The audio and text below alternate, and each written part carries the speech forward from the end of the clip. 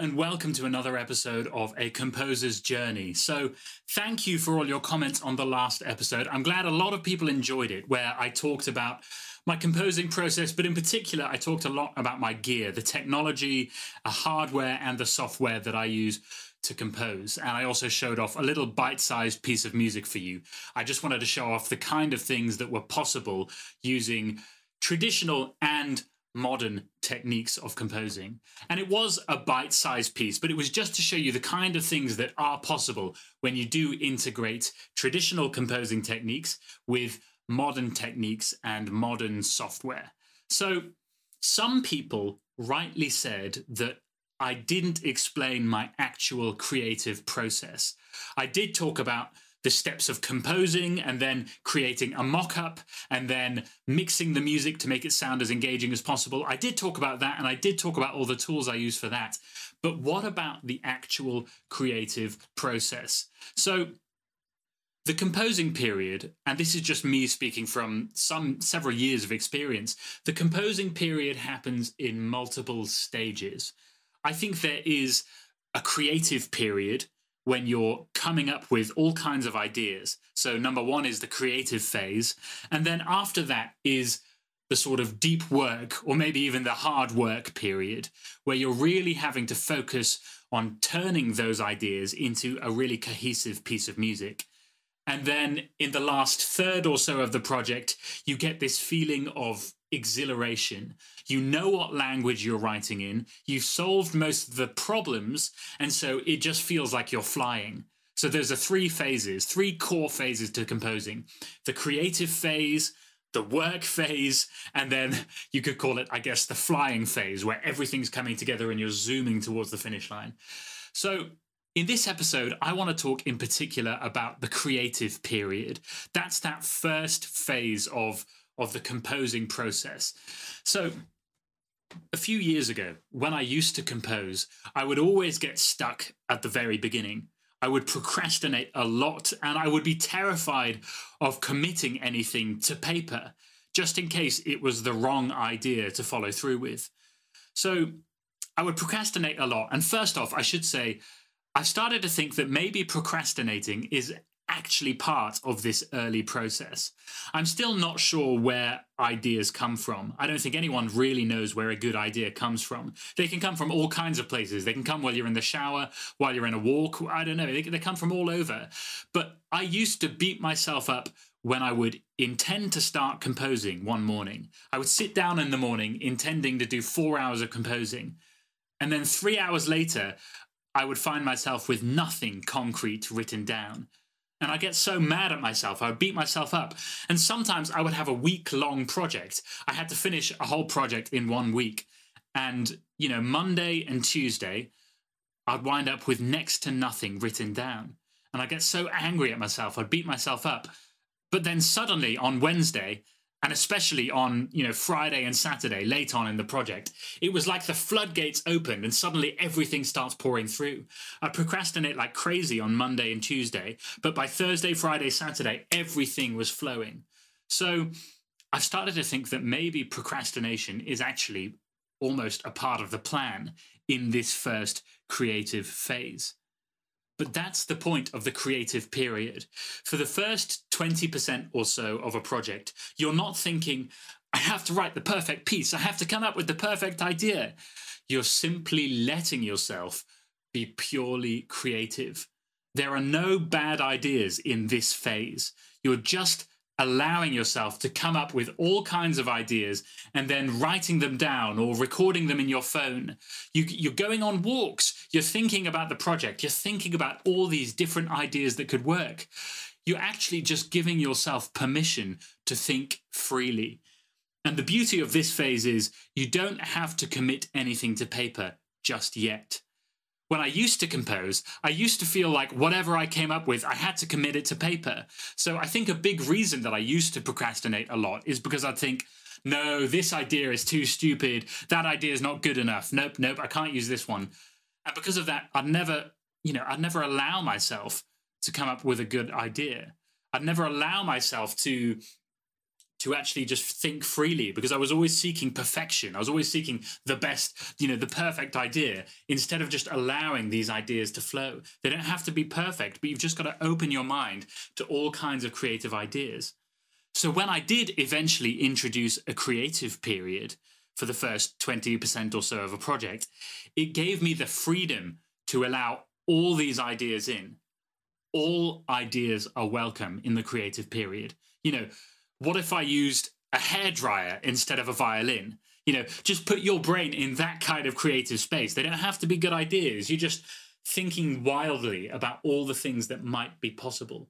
Wildly, I said. I don't know if I pronounced that properly. You're thinking wildly. You're not trying to put everything in a box just yet.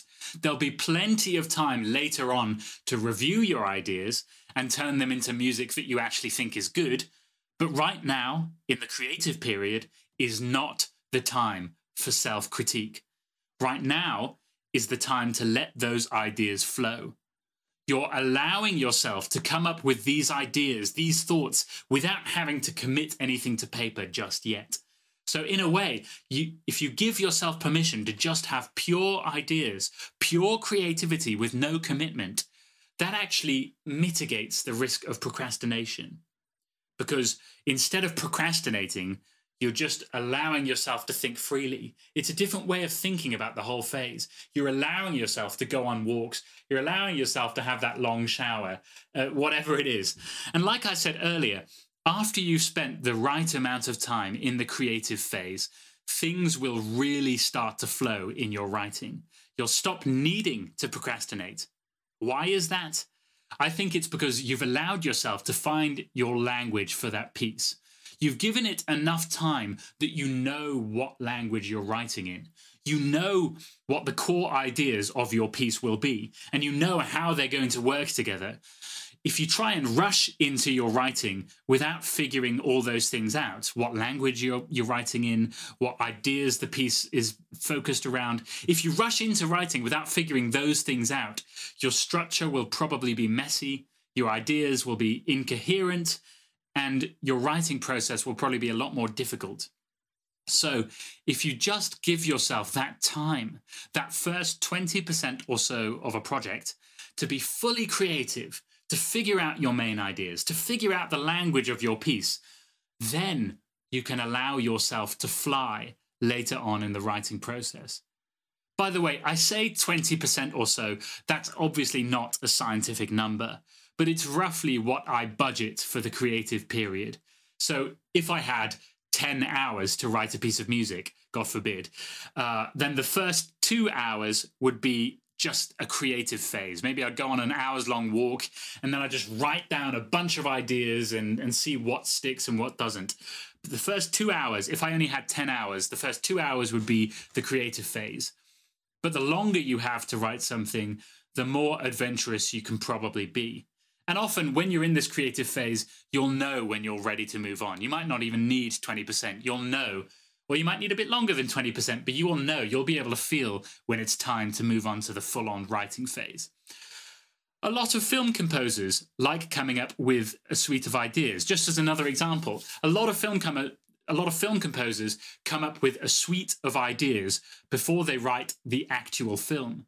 John Williams writes his credits sequence first. Hans Zimmer writes a suite of ideas and soundscapes before he actually commits to scoring the full film. Because by doing this, they have already figured out what their themes are. They know what kind of musical language they're writing in. And so when they actually have to commit things to paper for the final product, they're not panicking about whether it's the right idea, because they've already thought through this thoroughly in their initial creative phase. Or for a classical composer, if you think of Gustav Mahler, he would typically write his symphonies over the summer. He might spend 2 months per year at his lake cottage writing a symphony each year. So he'd go over for the summer, he'd spend 2 months writing every single day in his little hut by the lake.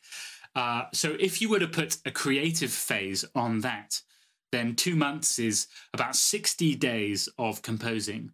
So you might want to budget 12 days for sheer creative phase. for sheer coming up with ideas with no judgment. You're not judging yourself. You're just trying to come up with the language, the themes, the motifs for your big symphony. If you've got 60 days, 12 days would be focused just on sheer creativity, ideas, musical language, soundscapes. Now, I'm not saying that Gustav Mahler strictly did this, but I am saying that I think it's an extremely helpful way to organize your composing process. Instead of trying to budget your time to just writing music down, budget some time for a creative period before you start the hardcore writing period. And if in that creative period, you spend several hours walking around in circles in a field and not actually writing anything down, that's okay. That's part of the process. A necessary part, I might argue. It might just make your music better to allow yourself to have those hours walking around in circles in a field, or having a bath, or going on a run, or whatever it is.